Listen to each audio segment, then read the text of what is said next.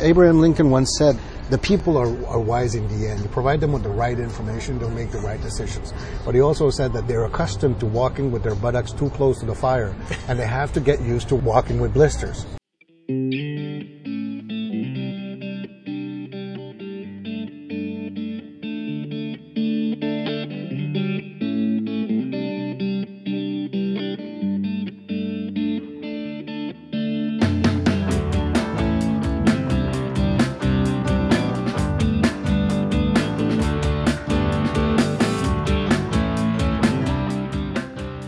Hello and welcome to the Why to Stay podcast. I'm your host, Aaron Perry. This is episode 1, Walking with Blisters, released on the week of September 10th, 2018. There will be a provincial election in less than 2 weeks here in New Brunswick, and we're in a swirl of election promises and platform announcements. I wanted to release this episode before Election Day because my guest has a lot to say about the state of our provincial government's finances.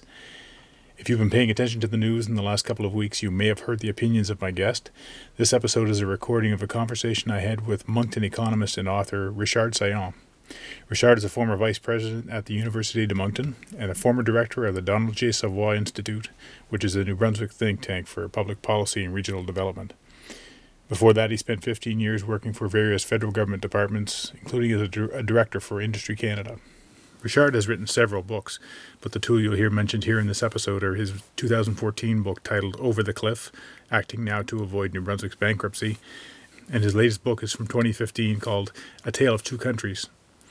In Over the Cliff, which was released before the last provincial election in 2014, Richard makes the case that the provincial government in New Brunswick has to act in a serious and immediate way to avoid putting public finances in a precarious position so that we end up burdening our future generations with an unmanageable debt.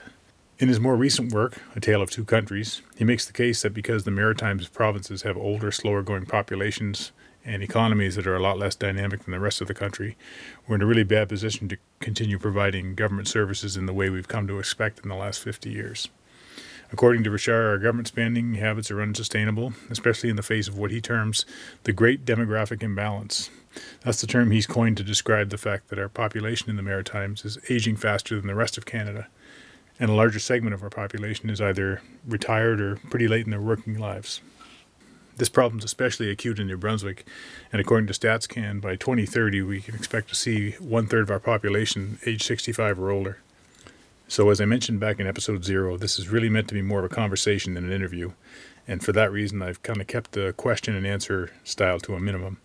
I've let Richard expand on points where he had a lot to say, mostly because I'm interested in his viewpoint. Some might find his books paint a dire picture of one possible future for our government finances. You'll hear that he's not a pessimist, and although he's a sharp critic of government mismanagement and wishful thinking, he's far from partisan. He was very gracious with his time, and in fact he gave me a couple of signed copies of his last few books, including one that was a limited run hardcover. Now, a couple of notes about the audio in the podcast. First of all, the location of our conversation was far from ideal. We actually met and recorded on the outside patio of a Moncton coffee shop. And at the first of the conversation, you'll notice there's some piped-in music from the shop and a couple of conversations in the background.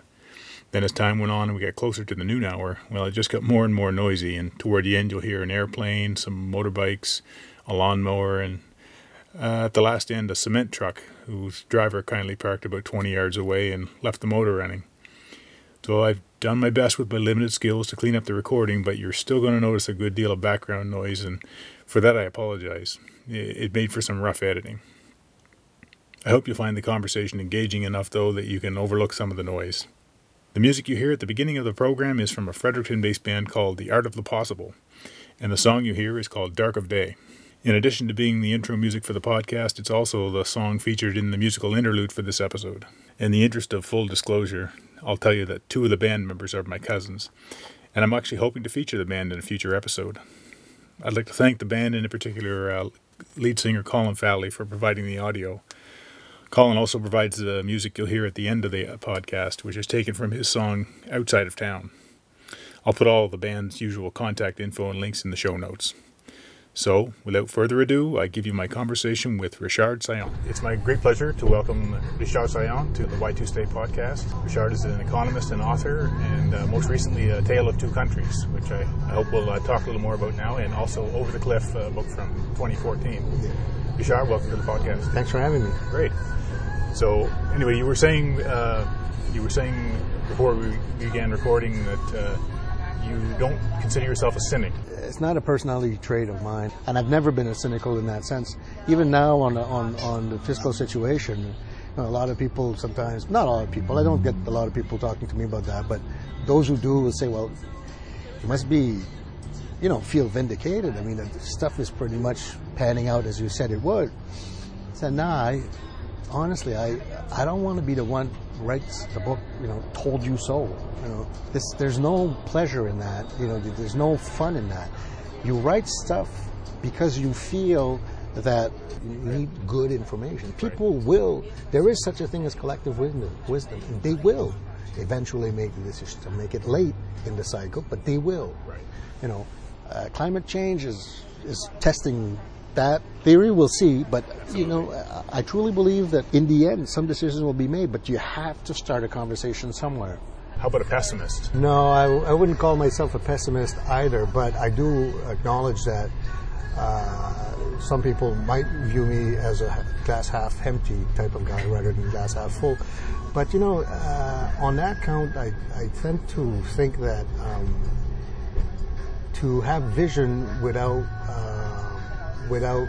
being grounded in facts is to have hallucinations. So to me, if you can't look at reality the way it presents itself, I always tell people, if you want me to be more optimistic, give me different facts, okay? Because the facts should be the one that guide your analysis and your conclusions, not your preference for hope or optimism or your preference for gloom and doom. Sure. And I started out writing that book Over the Cliff in 2013, and I was talking with a lot of folks who were telling me that the books were bad. The fiscal situation in New Brunswick was bad, the economy wasn't performing very well. But I kept on telling people, I said, why are you worried about New Brunswick's fiscal situation? And every time I asked people, I got different answers. Really? Yeah, some people would say, well, debt is going up. That's not good. And I would say, well, why is it not good? We all know that, as long as your debt is progressing in line with your GDP, that your ability to shoulder the burden of the debt is not considerably altered. Others would say, well, all those interest payments, if interest rates go up, will not all our money go to debt repayment? And I was thinking, no, not really. That's not true, although we think that.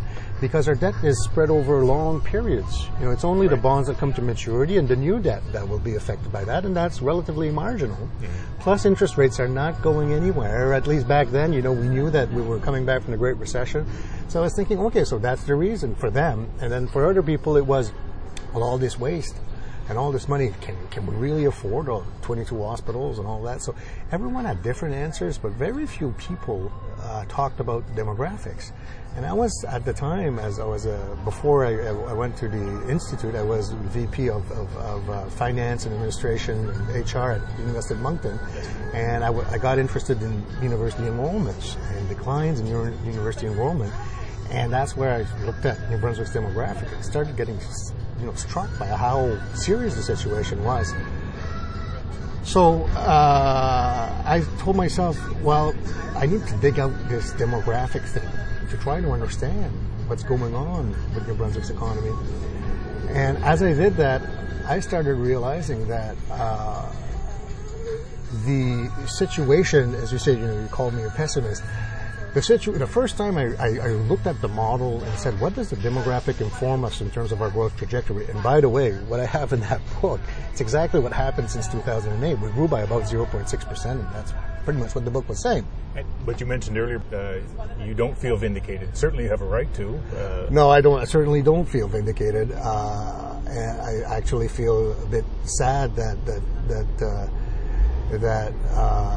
the situation is turning out pretty much, with some nuances, pretty much as things should be expected given the demographics. But looking at the demographics, I started realizing, I said, oh, this is how demography has been shaping already New Brunswick's economy. The future is already here when it comes to the economy. In 2008, the first baby boomers started retiring, and that amputated our growth potential by about 2/3 right there. And that's exactly what happened. Our growth was about 2.3, 2.4 before 2008 over a long run, and now it's about 0.6, 0.7. So what the models predicted is actually occurred. So I called up a few friends in Ottawa who were working in similar models, and people who work at banks and have similar models, and they said, well, Richard, wake up and smell the coffee. This is standard stuff, growth decomposition, and that's your results, and why are you surprised? I said, well, I'm struck by how fast this has happened and how it happened. But we don't realize that a gradual process such as demographic change can have sudden consequences. Same thing with climate change. Things are linear for a while. Just as when you go to the Grand Canyon from the South Rim, you're driving on flat land, elevated but flat land, and a forest upon the roses. But don't, drive 150 miles per hour because you'll have a Thelma and Louise moment. So this struck me as fascinating, and I started looking at our spending patterns, and they were coming back from the pre-2008 era. We were still spending profligately because it's hard to put the brakes on when it's only you think, things will come back. As they had between, say, the early 80s and 2008, the recession. Exactly. But you say, no, we'll go back to that normal. And that's why I realized, no, that new normal is here to stay. Now, I did write a piece that was reproduced in Huddle recently that tried to argue to show that we have to be careful about thinking that the sunny days are back in New Brunswick.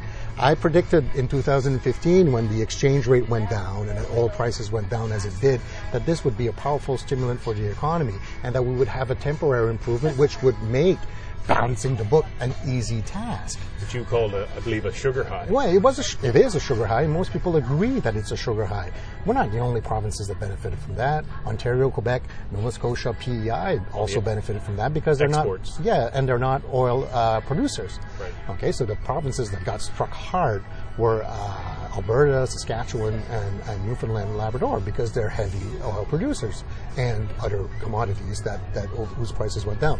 So we are thinking these days that sunny days are back and things are going to be like they were forever, and those doom and gloom stories, they're fine for getting people to talk, but it's not the actual reality. Well, most economists would tell you that you shouldn't plan on the peak. You should plan on the basis of the average over the long run, and that average has not changed.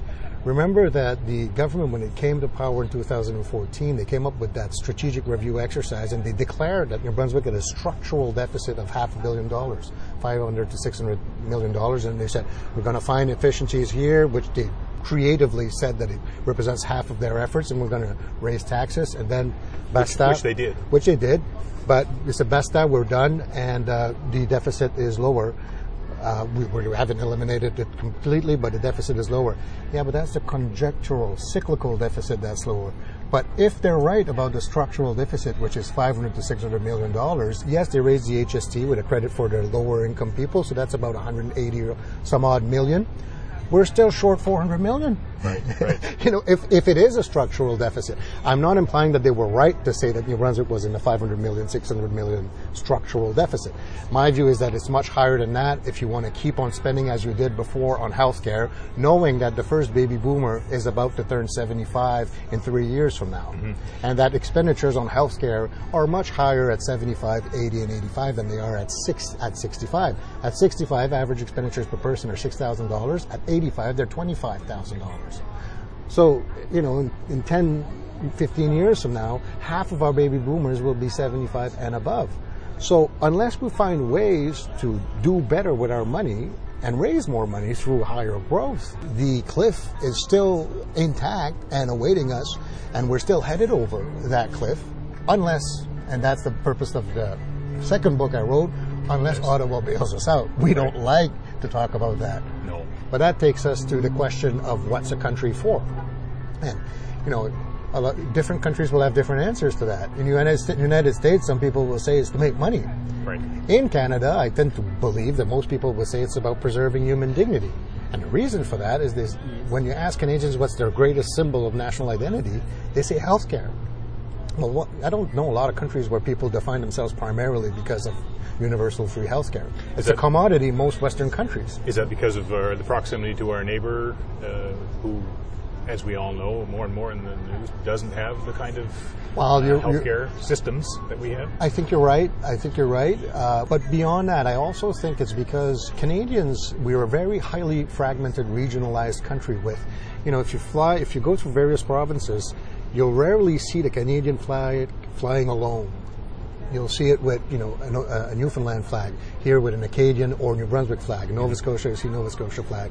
In Kingston, Ontario, you tend to see the Canadian flag alone sometimes, But we're a very regionalized country, and we can't agree on much, including on how much wealth to share. But we agree that people should have universal free health care. But that's a provincial jurisdiction. Old age security, we figured it out a long time ago. We said we're going to amend the Constitution to make sure that it's a federal jurisdiction so that human dignity will be preserved. And now, in Atlantic Canada, we get twice as much money per capita as Alberta does, and rightly so, because we're older and faster aging. So we recognize that when it comes to dignity in terms of income support for the older individuals. Now, the challenge of the years ahead will be to recognize that dignity for those on the healthcare front, which is a provincial jurisdiction.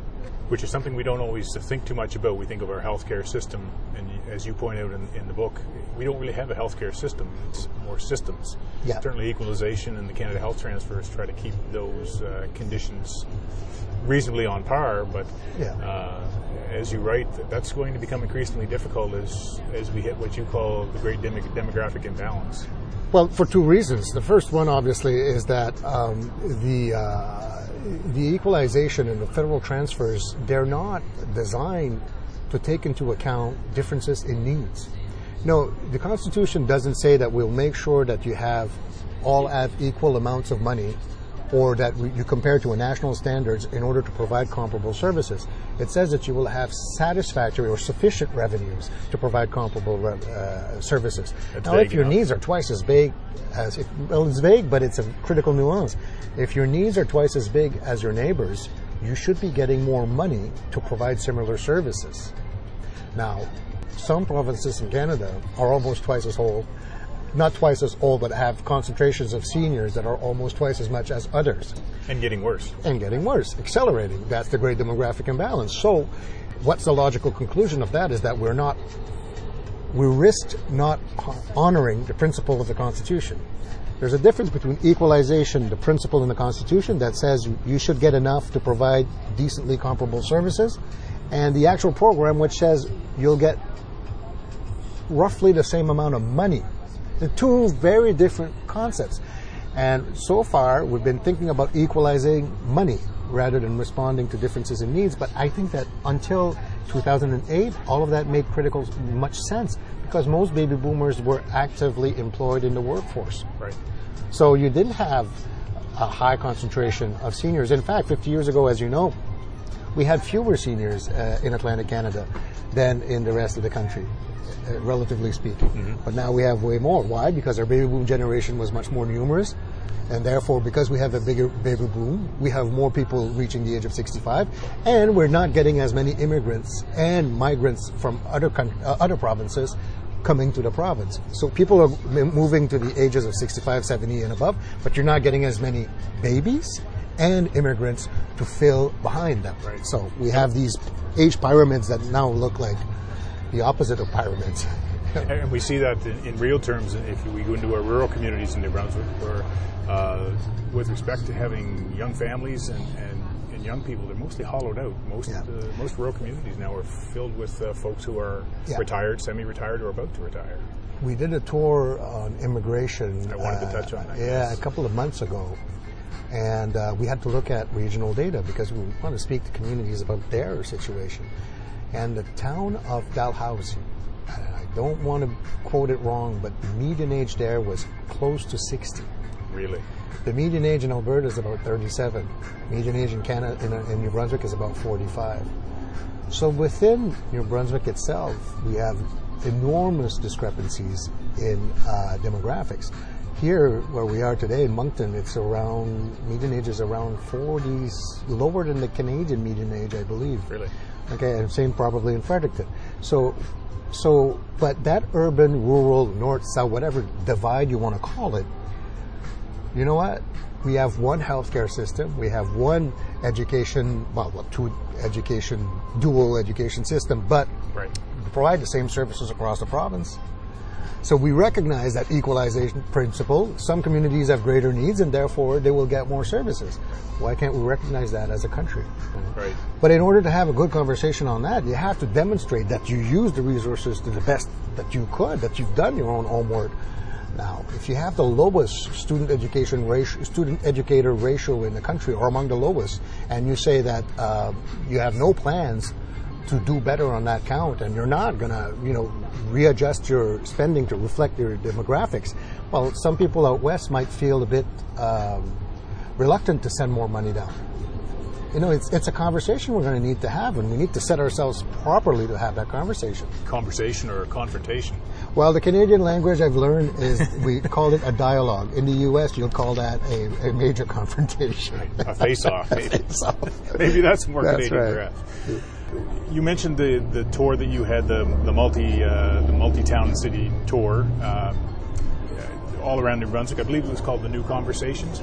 Was it primarily focused on immigration and how that could help soften the blow of some of our demographic changes that are coming? Yeah, the New Brunswick Multicultural Council is an ardent promoter, of course, of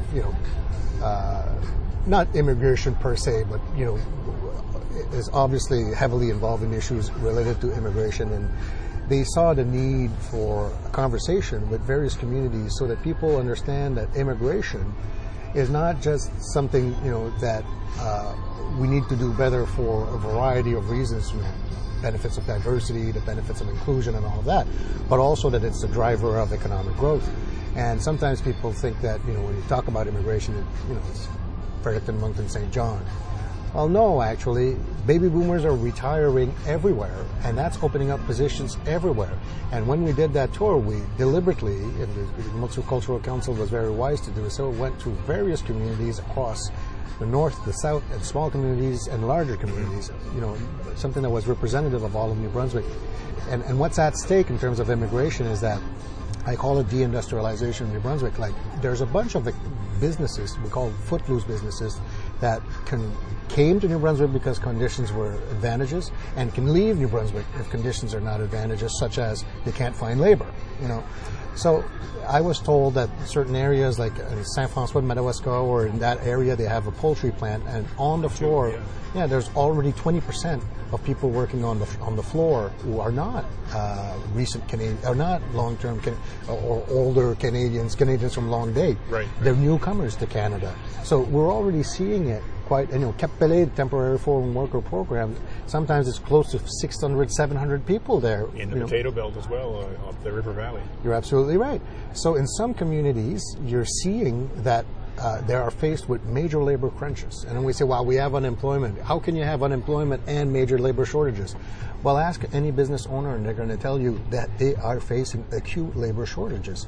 And that it's normal at times that in seasonal industries, that you might have a higher level of employment, and at the same time that you have a bunch of jobs wanted, opening positions that are advertised. It's normal, and it's happening, and we're seeing it all over the place.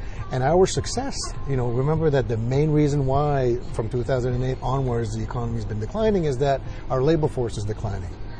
So despite the fact that the economy was doing better over the last 3 or 4 years, we still lost more than 15,000 Canadian-born New Brunswickers in the labor force. During that time when our economy was a little bit hotter. Really. Yeah. Our actual loss was about 11,300 because we welcomed more than 3,000 immigrants. The only source of growth in the labor force, not growth, but the reason why the decline is slower than it would otherwise be, is immigration. So it's the only source of growth, if you want, but it's outweighed by Canadian-born New Brunswickers leaving the workforce. It's counterintuitive because you would sort of lead yourself to believe that as the price of oil dropped, you would see more native New Brunswickers repatriate from Alberta and Saskatchewan. Well, it no doubt happened.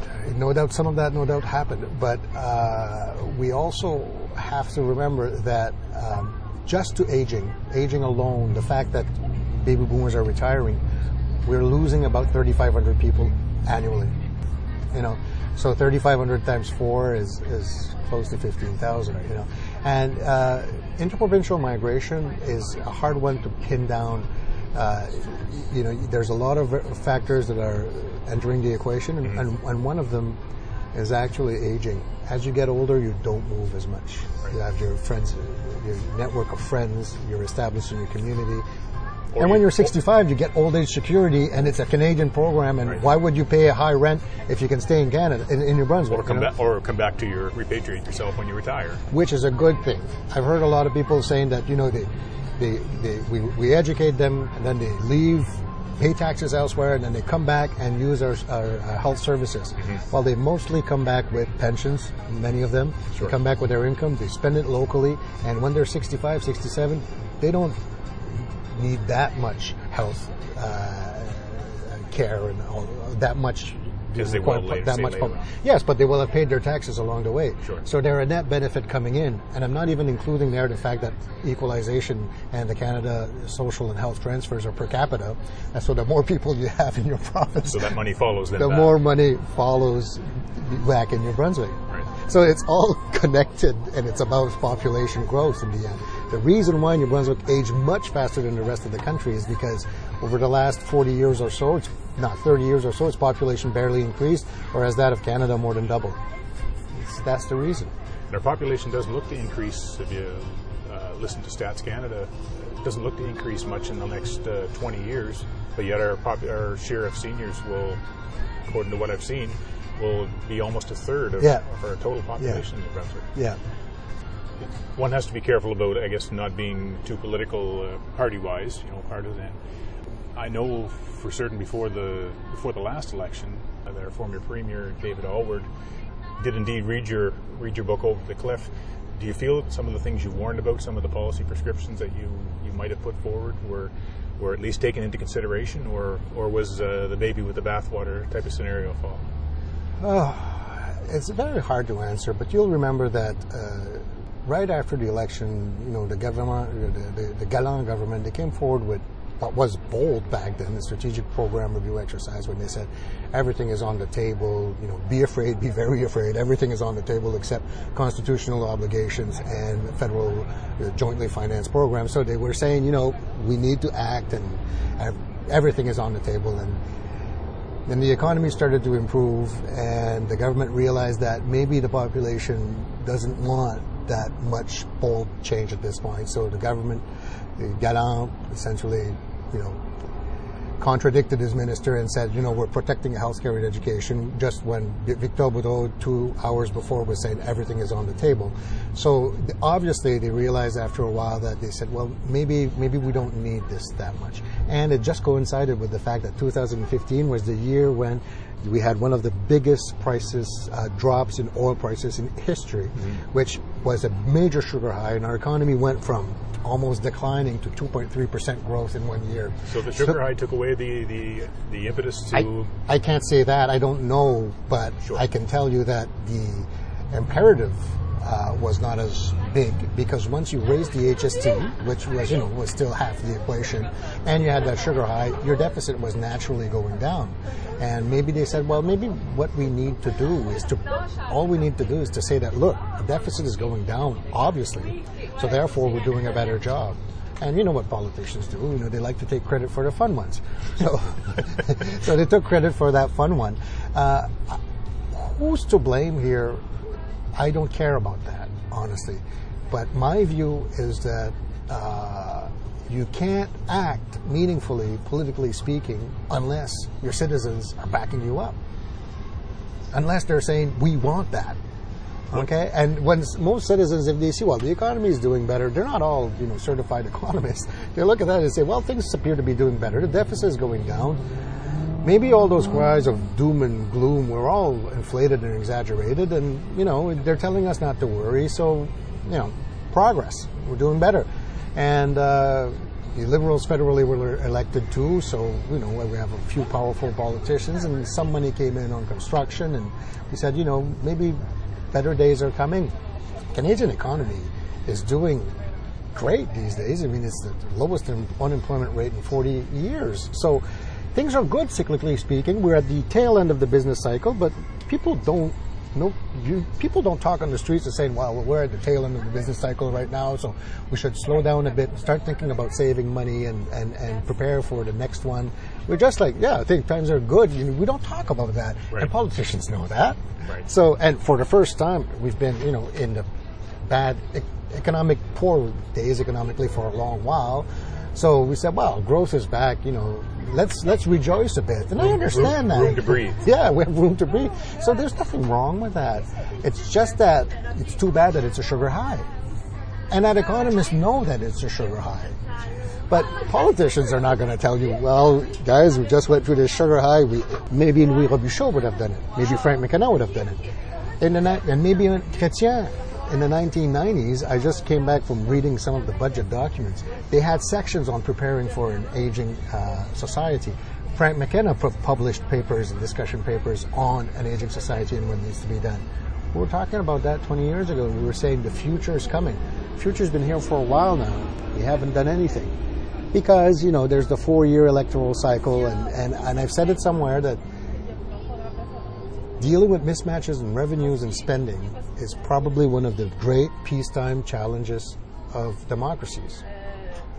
Because people don't understand why they should be saving for 10 years down the road when they have needs right now. Right. Some societies do that well. Norway does that well, when it's oil wealth all banked in the sovereign wealth fund and trillions in the bank. They're saying, well, one day oil will be gone, so let's prepare for the future. But in Canada, we don't have the same experience. Alberta, when the oil price went down in 2014, they had to come up with a $10 billion deficit. They didn't think about creating a provincial sales tax. Right. They didn't even discuss that. They said, well, just go into debt, hoping that one day we'll get another bumper sticker that says, now that oil is back, we won't screw it up this time. Because they had that after the oil crisis in the 1970s. During the NEP, National Energy Program of Pierre Trudeau, they had one that says, let the Eastern bastard freeze in the dark. Right. And then when the oil crisis came, they said, please, Lord, send us another boom. We promise we won't piss it away next time. So maybe the next bumper sticker in Alberta will say, please, Lord, send another boom. We promise we won't piss it away next time.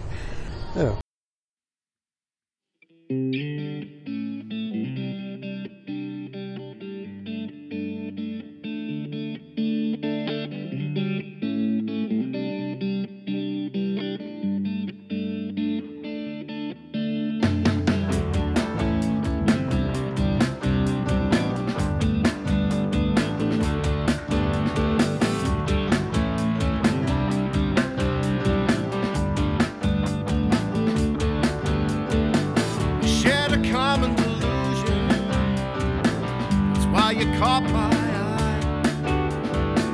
It seemed a little precarious. At least I had to try. Used every beautiful word I knew until I made you cry. But in the end, you figured out my unintentional lie. I'd rather see by the light of night than by the dark of day.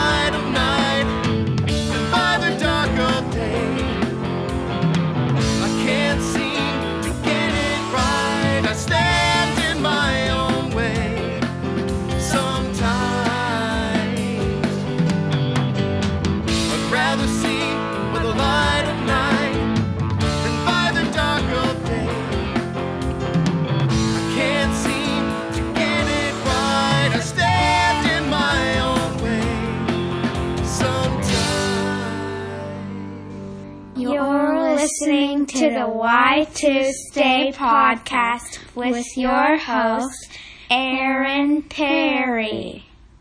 Thank you. Yes, thank you. You mentioned in the Tale of Two Countries that this isn't and you just alluded to it a moment ago, this isn't something that has just snuck up on us in the last 15 years. This is a slow motion emergency, kind of 60 years in the making or more. You're right. The end of the last war. So have we've obviously missed a great deal of opportunity. It's not something that we're just finding out about now. And some of the prescriptions that you mentioned as well, two of the biggest line items in the budget, education and healthcare. During that program review, have we missed in the last 10 years some opportunities to? You point out several opportunities, I guess, for savings or rationalization of some kind in those two line items. Can you see a government being elected, whatever stripe, being willing to politically have the courage to take on those responsibilities, I guess, or those choices?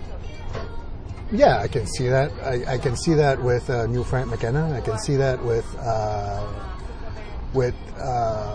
I don't know if we had another Louis Robichaud, but it requires a tremendous amount of leadership, and New Brunswick is a very hard province to govern. But so far, and that's what institutions, when facing decline, do normally. The general pattern is to deal with it through attrition. We're just not going to replace vacant positions, and we did that. And it's true that in the school system, number of teachers, you're referring to. Yeah. But also school system and hospitals, some positions were not necessarily filled immediately, and so they've dealt with some of that. And if you look at the figures, there's certainly has not been growth, whereas the needs have been growing. There's not been that much growth when the needs were growing. So yes, we've managed to put some patches here and there, but we're only at the front end of this great demographic challenge, and we're already pretty much exhausted from that attrition. So in the healthcare system, and that's been my point all along, we need to generate some flexibility to have the leeway to adjust. Some big structural changes, I would assume you're talking about. Yeah, and I don't know anymore if we can do it without further help from Ottawa. I think we've reached a point where if we are to maintain free universal health care as we know it, that at some point Ottawa is going to have to step in. But whether they will do so depends on the extent to which we've taken the problem seriously.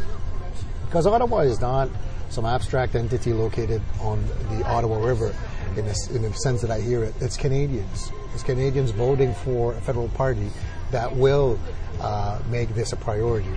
And in the last election, the only party that actually said that health transfers, in that case, should reflect demographic needs, demographic realities, was the only party that stood no chance of being elected. It was the Greens.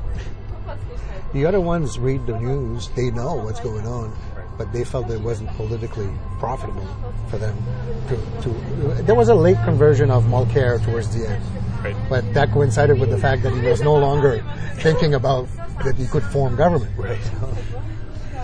So even though the health transfers are doled out on a per capita basis, and our needs are not on a per capita basis based on our demographics, the votes are still on a per capita basis, one person, one vote. That's right. We're in bad shape as far as spending goes for the great demographic interference that you mentioned on not only spending and keeping our responsibilities that we've constitutionally hold, but also in power in Ottawa, political power, because you're right. There's a great political imbalance there. Right. And in 2015, the Harper government, but they had to do it, modified the composition of the House of Commons to reflect population growth. There were 30 seats that were added to the House of Commons, 27 of them west of the Ottawa River, 3 in Quebec, 0 in Atlantic Canada. So in Atlantic Canada, we have 32 federal seats. We added one Atlantic Canada to the electoral map, the House of Commons, and not a single of those seats were in Atlantic Canada. So our demographic weight is obviously going down, and therefore political weight is going down. And will continue to. It will continue to decline, meaning that, in a sense, it makes it cheaper to bail us out because we're not that numerous. But on the other hand, it makes it politically harder, particularly if a lot of people out west feel that we are taking advantage of the transfers, but not, in some cases, not willing to build the nation. I'm thinking here about, for instance, Quebec's position on the pipelines. Right. Whether they're right or wrong, it's a different issue. But Quebec, will take the equalization dollars, but they won't take the pipeline. There's no one right or wrong there, but there's Westerners who are starting to feel that they are not being treated respectfully here. It's a hard pill to swallow for them. It's a hard pill to swallow. And these guys are growing in demographic weight, and so is Ontario. And by the way, everyone is feeling the effects of the population aging. So that means there's going to be more needs everywhere. It's just that it's just at a time when everyone is feeling the pinch of demographics that we're going to turn to them to ask for even more. So it's not an easy conversation to have. As time goes on, it seems like we're sort of running out of political solutions, at least ones that are going to have a great impact to sort of soften the blow of the demographic imbalance. What's our individual responsibility as far as coming to terms with what needs to be done? Just to show you, not show, but to give you a sign that I'm not that much of a pessimist. You've convinced me. I will tell you that I actually believe that we will find a solution to this. I actually believe that down the road, Canadians will decide that everyone, regardless of where they live, should be treated with dignity and receive fairly comparable services. I'm not concerned about whether older individuals older New Brunswickers will get proper care. I think they will. I think we will find solutions. Ottawa cares about that. Canadians care about that. What Canadians don't care about, I believe, or care less about, is how high your provincial taxes are going to be and how many people will stay in New Brunswick, pay their taxes in New Brunswick, and support the New Brunswick government. Maybe these folks, those who vote with their feet to get better jobs, at lower taxes and better social programs like daycare and everything else, maybe some will vote with their feet. So it's not inconsistent to say that Ottawa will continue to make sure that Canadians are treated with dignity and that New Brunswick shrinks in population and vitality, economically speaking. Right. See what I mean? Yes. But I care, and you care, I'm sure, because you probably have kids here in New Brunswick. That's right. You care about whether they get a chance to stay and that their tax burden is not too high. So human dignity will be preserved, but at what cost for New Brunswickers? Because don't expect Ottawa to come running at the first sign of fiscal distress here. They're going to say, well, you dug your own hole here. You've had 10 consecutive deficits, even 11, and you've doubled the debt, and you never took any of this really seriously, and now you're in trouble? Well, we'll wait a little while and we'll see what you come up with in terms of transformative solutions. So there's going to be some pain that'll be felt, and what soon? Yeah, well, I don't know about soon. Maybe 5 to 7 years. We had a sugar high, and we can still borrow more. Credit rating agencies are not concerned about how much. I think credit rating agencies think that New Brunswick can borrow more, because in the end, they don't care about how many schools or hospitals need to be closed down. They care about whether the debt will be repaid, whether creditors will be paid back. That's all they care about. So the fact that some rating agencies are relatively sanguine, and Standard & Poor's recently came out and said stable outlook in New Brunswick, no downgrade, we shouldn't use that as a sign of success. It's simply that these guys are not worried at this point that you're not going to pay back your debt. The Auditor General certainly is. Well, rightly so, because the Auditor General should be concerned more about the sustainability of public finances and services. Right. Now, sustainability is defined on the basis of the services you wish to provide. If you decide tomorrow that healthcare is privatized, then New Brunswick's public finances are completely sustainable. And that's of no consequence to the folks who are buying our debt. Exactly. in bonds, right? So we have to be careful about thinking that just because you go to the bank and the bank says you can get a higher mortgage doesn't mean that the bank cares about your comfort and how many trip vacations you take every year. They just want to send you more money. Now, they care about whether you can pay back. Okay. So, which is why there'll be a limit to your mortgage. But it's not always wise to say, yeah, I'll take the most you can give me. Because it will have consequences if for some reason you have greater needs down the road, someone in your family falls sick, or things happen, For a credit rating agency, it doesn't matter. Same thing with the bank, they just assess you on the basis of your ability to pay, not on the sacrifices you make to pay. What should the average person in New Brunswick be trying to consider as far as, I guess, pulling our weight or doing our part? We expect our politicians to. So what can we do individually? Stop thinking about the public purse as a lake, which you can just say, well, we're responsible collectively for the health of the lake, but what difference do I make individually? So you can pollute a bit and it doesn't matter. We should start thinking about what's the core purpose of government. Is the purpose of government to maintain good paying public jobs in your community, or is it to provide good services for people based on public policy, sound public policy reasons? In a lot of communities, the moment you're talking about changes that involve potentially positions that will not be renewed or changes, there's a complete opposition to those things immediately. Think about the CN. When the CN was a public corporation, it couldn't shut down easily yards in Moncton. Here in Moncton, right. Because there would be a public outcry. Right. But when CN is privatized, they shed a lot of things because they said we don't need that many people to do the job appropriately. But in the private sector, it goes without saying that it's acceptable. Right. But in the public sector, no, you got to keep that bloated. So as citizens, we have to understand, give leeways to managers to manage based on what we believe is a good quality service. I'm not talking privatization here necessarily. I'm talking about we have to provide people with the right amount of flexibility to transform services in a way that will best meet our needs and stop saying we just say no to any change. So we have to change our mindset on a personal basis, I guess, if I hear what you're saying. Let's face it, after the end of the last war, we've built up quite a social safety net, and we have a lot of services we sort of take for granted and really expect implicitly. There's the comparison to the big container ship out at sea. You can take 7 miles to turn around. This isn't something we're going to. This kind of cultural or mindset shift isn't something we're going to see happen tomorrow.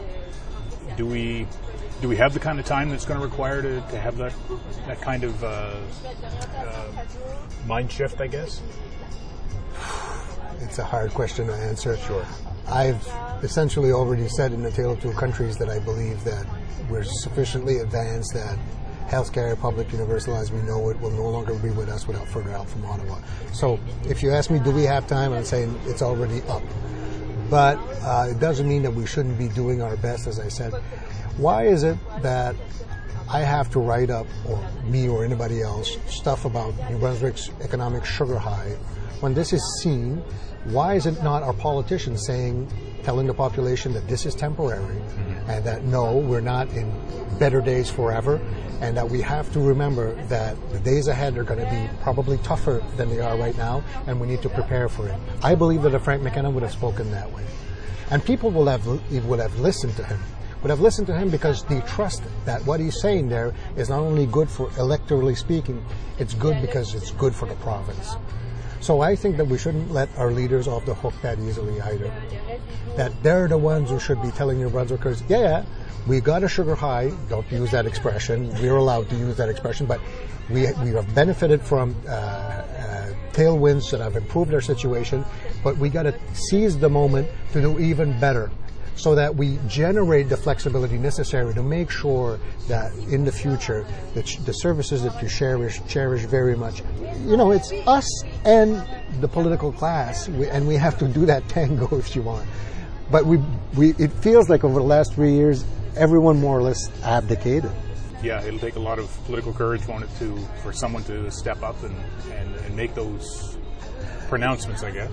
Yeah. Is it courage or vision to know that by not acting, you may be remembered in 10 or 15 years from now as a government that essentially made the situation much worse? You know what I mean? So if you know that and you still do not act, okay, it's good for political short-term gain, but I mean, in the end, isn't it about, making sure that you have a good legacy? So anyone who knows this should know that they're acting carelessly. Right. I can't put myself in a political leader's shoes, but I think it had to be difficult when you look back. We have a long history post-war of having governments that are in power for several mandates in a row, and the last few have been single-term premiers. So I can't imagine that doesn't factor into the equation when they're making decisions on public finances and social services. I don't know about that, but I can tell you that New Brunswickers, just like any other citizens, in my view, they look at the situation and they look at the alternatives. They always make a calculus based on who's out there. And I can tell you that if Frank McKenna had been out there, he would have won these elections. Right. In my view. Right. That's the way I see it. I don't think the New Brunswickers don't understand the situation at all. They feel that the politicians need to level with them and tell us the situation as it is. Don't scare the hell out of us. Don't tell us that everything's on the table. Was social assistance on the table? Was eliminating university funding on the table? I hope that asking the question is answering it. But not scare people unduly and unnecessarily. But at the same time, don't pretend that the situation is not what it is, because people will feel that. But I'm not a politician, and I may be entirely wrong there. They do their jobs. They have a reading of the population, and I suspect that when you hear them speak the way they're speaking right now, it's because they feel that's the best way to win votes. I understand that. Yeah. But some politicians are concerned about their legacy, and they say, well, I have to find a way to articulate this in a way that is politically palatable while at the same time doing the right thing. But maybe it's not doable. I don't pretend to have that political acumen. No, and I don't mean to put you on the spot in that regard. You mentioned that a leader would need to bring that information or kind of show a vision to kind of point the way forward, but not scare the hell out of us. Just made me think when you said that. When I read your book, Tale of Two Countries, twice, and after the first time, I don't think I got a good night's sleep for about a week. You shouldn't read it before going to bed. This is a time factor, right? My wife asked me, didn't you read that book? Yeah, I have to read it again. Well, what is it? And I said, well, it's about the most terrifying piece of nonfiction that I.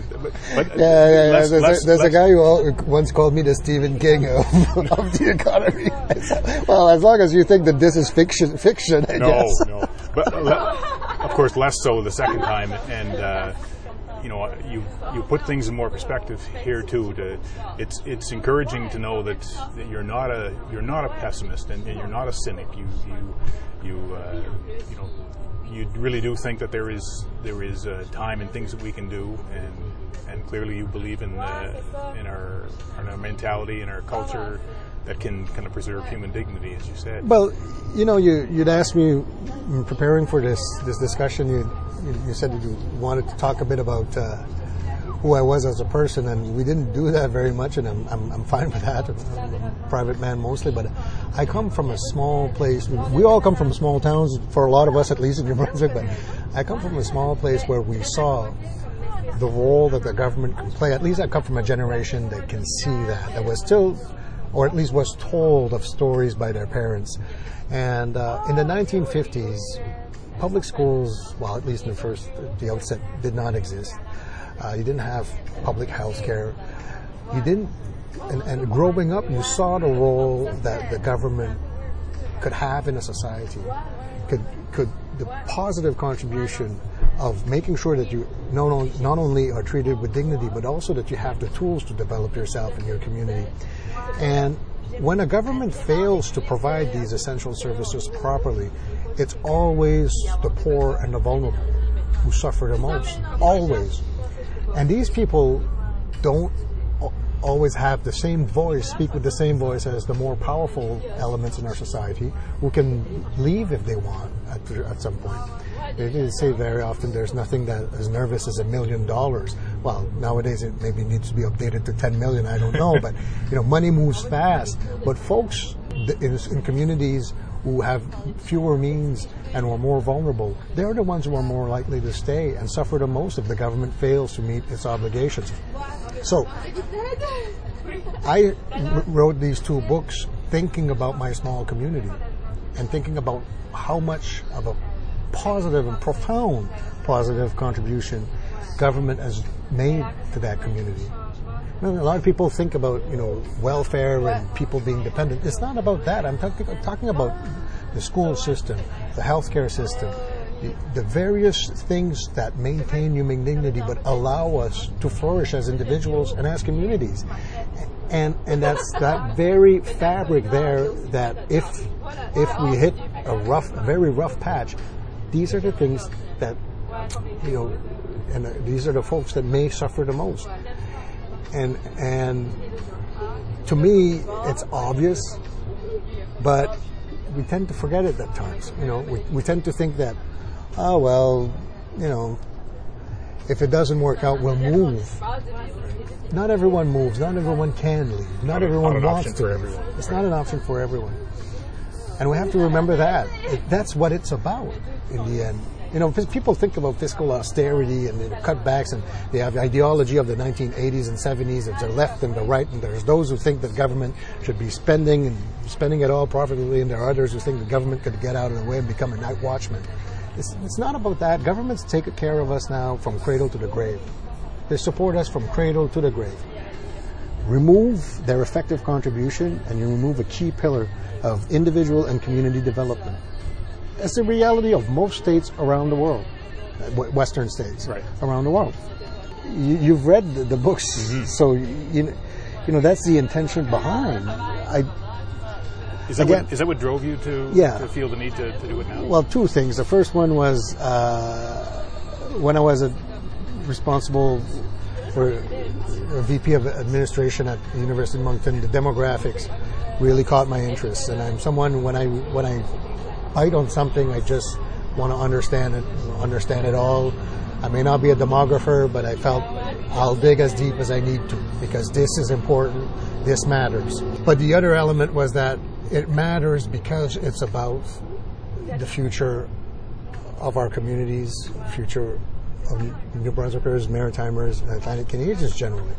So that's where I live, and obviously I'm concerned. But, you never write that stuff to scare the hell out of people. You do that because you feel, well, I'm concerned, and I'm hopeful that someone will tell me what I'm missing in my analysis so that this story is not true. But so far, other than name-calling and people saying that I don't believe in what he says, as a reader, you have an obligation, when you say you don't believe someone, you have an obligation to deconstruct what he said and explain where he went wrong.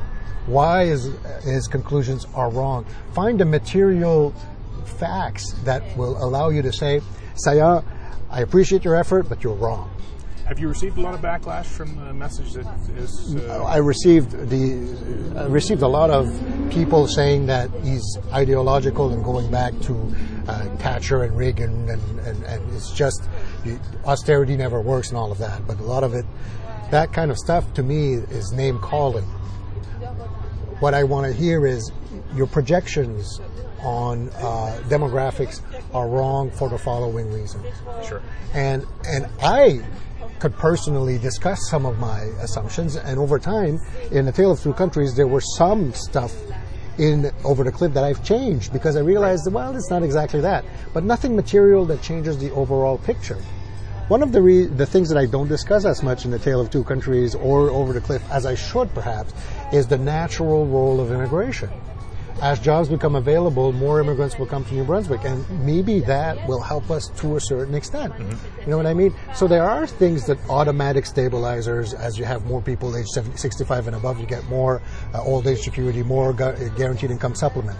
But in The Tale of Two Countries, I look at that, and it's 0.1, 0.2 percentage points. It's 10% of the way, maybe, you know? So there's some stuff that over time I'm realizing, I say, well, maybe this is wrong, but and a lot of people will tell me that, you know what, maybe healthcare will just figure out ways to become more sustainable and more innovative over time. Maybe technology will change everything. But so far, all technology has done is raise costs. But maybe in the future we'll find a way to leverage technology to lower costs. But we're told we're on a cusp of a revolution where robots will take care of older people. We'll have self-diagnosis tools or sophisticated AI that will dramatically lower the costs of diagnosis and the way we do business. Maybe. But we've been on the cusp for a long while, and we shouldn't bank on it. If that happens, then take a sigh of relief, take a breather. But in the interim, you should plan on the best available information that you have and say, well, in that context, maybe I should be prudent. And if it so happens that positive developments make it that things would turn out to be different than what you had planned, then you say, great, now let's take that and use it beneficially. But it's never prudent to double your debt, have 11 consecutive deficits, when you still are looking for an answer. Maybe in 2007 we should have said, well, automation and AI will take care of our healthcare needs. No one said that in 2007. Now we're talking along those terms in 2017. And I'm saying maybe, maybe not. But here's another reason to be optimistic. This, I call it a generational hump. It's sad to talk along those terms because, you know, it brings us to the inevitability of passing away. Yes. But once that exceptionally large generation is gone, we go back to having an age pyramid that resembles a bit more a pyramid. So we're back to a sense of normalcy. Is it a lower normalcy in the sense of fewer people? Maybe, probably. But you're back to a more stable age pyramid. So had we not doubled our debt, had we not run 11 consecutive deficits, maybe we would be in a position now to run bigger deficits and put it on the credit card for 15 years. Right. Okay? But you can't put it on the credit card for 25, 30 years. That's my view, at least. You know, so had we done what we needed to be done 10 or 15 years ago, we wouldn't be in that situation, and we'd be able to debt finance much of our future pressures. Now, Ottawa can do it. Canada is not aging as fast, and the aging of a population alone will not bankrupt healthcare. So Ottawa, federally speaking, our demographic situation is better, and we can handle it if we find ways to transfer monies. But in New Brunswick, unfortunately, there was an opportunity to keep our indebtedness relatively low in order to deal with the coming disruption. But we didn't do it. We're not alone, but we're among the worst sinners. Right. Nova Scotia, PEI, even Quebec have been managing their situation better, and they don't have a deficit this year. Okay. They don't have a projected deficit. And it was within the reach of New Brunswick to not have a deficit this year. And then they're going to say, well, it's because we need a balanced approach. What is a balanced approach in fiscal planning terms if it's not achieving a balanced books? Budget. Because if it's not a balanced budget, then balance means everything and nothing. It's in the eye of the beholder. Oh, well, for us, balance is $1 billion deficit. Why? Because it's very important that we spend more to stimulate the economy. Or for us, balance is $1 billion less because we want to make sure that we can help baby boomers in 10 years from now. The word balance can only mean something when you're talking about fiscal situation if it relates to the books. Right. So you're back to a more of an emotional argument than a fact-based one or a data-based one. That's right. Yeah. Balance can excuse anything. Every time that you want to justify inaction or justify your actions, you say, well, we did it in a balanced way. So, okay, well, we'll add another $300 million to the debt. but we'll do so in a balanced way. That's the other thing about our fiscal situation. There's another $5 billion to the debt that the government, that credit rating agencies consider unsustainable. They consider it not self-supporting debt. So you have $14 billion and more in provincial debt, $5 billion from NB Power. It's $4 billion cash and change, plus $1 billion in decommissioning liabilities, plus about $1 billion for the New Brunswick Municipal Corporation. And we said that we're going to proceed with Mactaquac, which is a further $3.6 billion. Right. So our tax-supported debt is around $20 billion plus the Mactaquac liability, because Mactaquac will only allow you to maintain the status quo. So you can't expect much more revenue from Mactaquac than what you would have otherwise, because you're just rebuilding to maintain the existing infrastructure beyond 2030. Just as you would a highway. Yeah, and that, by the way, credit rating agencies look at that. They look at the whole tax-supported debt, and they concluded that NB Power's debt and the New Brunswick Municipal Corporation is not self-supporting, and therefore is a liability on the taxpayer side. Nova Scotia privatized the Nova Scotia Power, so it's no longer on their books, you know.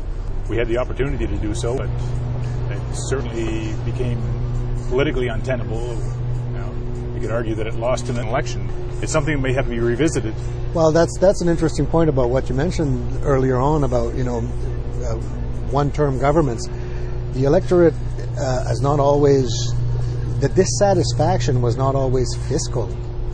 It didn't relate to fiscal troubles, not all the time, And that thing, it was more, debate was about NB Power. Before that, it was auto insurance rates, and there's always a variety of reasons why a government is not re-elected. But it's, in the case of the fiscal situation, I'm not clear about the role it played in the last election. It's just that the times had been hard for the previous 4 years. The economy had declined, and Bill Clinton said it before: "Is the economy stupid?" Right. So the economy had declined by about 0.5% annually. So obviously that doesn't help your re-election prospects. So I'm not sure, again, this is always, the fiscal situation is an important concern, but I'm not sure that's what elects you or defeats you electorally. Right. Richard, I want to be conscious of your time, and I do appreciate it, but just a couple more things. You mentioned about the new conversations tour that you had with respect to immigration in New Brunswick. So you talked about some of the things that some of the messages that you, as a tour, took out to the small communities and large ones. What did you hear back? What was some of the feedback that you got from some of the communities, and did it differ from urban centers to rural, north-south? Some of the feedback, some of the major takeaways is that the situation differs from community to community, but within all communities, they're cognizant of the challenge, and they understand that their future depends on their ability to attract newcomers. And that was a reassuring takeaway. It's something that, it's being felt throughout the province. It's here, it's there, and it's a real pressure. Employers around the province are feeling it, and they're devising strategies, and they're learning by doing.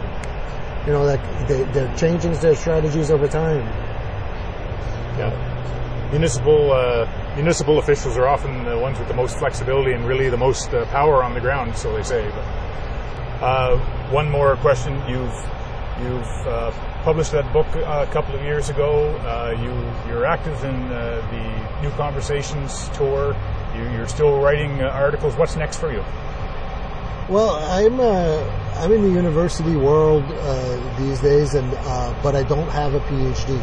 And I'm in the process of doing that more seriously starting in September on a nearly full-time basis, full-time as a student. And I'll continue to do some work here and there in terms of if I find issues that really speak to me, I'll still collaborate actively. But I think I found my niche in the academic world, and now I need to go get my street creds, which is what I'm doing. Very good, great. Because nowadays the PhD is the currency for being called an academic. So when people called me professor before or doctor, I always had to correct them and say, well, actually, You might think I'm a professor, but I'm not. So You're hoping to save your breath in the future. yeah, call me Richard. Well, Richard, on that note, I want to thank you very much for appearing on the Y2Stay podcast. Well, thank you very much. Great, thank you. So that concludes my conversation with economist and author Richard Saillon. I apologize for the length of the podcast. It ran way longer than I had anticipated when I first started editing, but when I got right down to it, there was so much good stuff there that Richard was talking about that I couldn't bring myself to edit much of it out. At any rate, thanks for listening, and again, please check out the show notes for the contact information for Richard, some of his writings, and also for The Art of the Possible. Thanks again, and until next time, stay well, and keep finding reasons why to stay. Finally found the good life, never gonna put it down.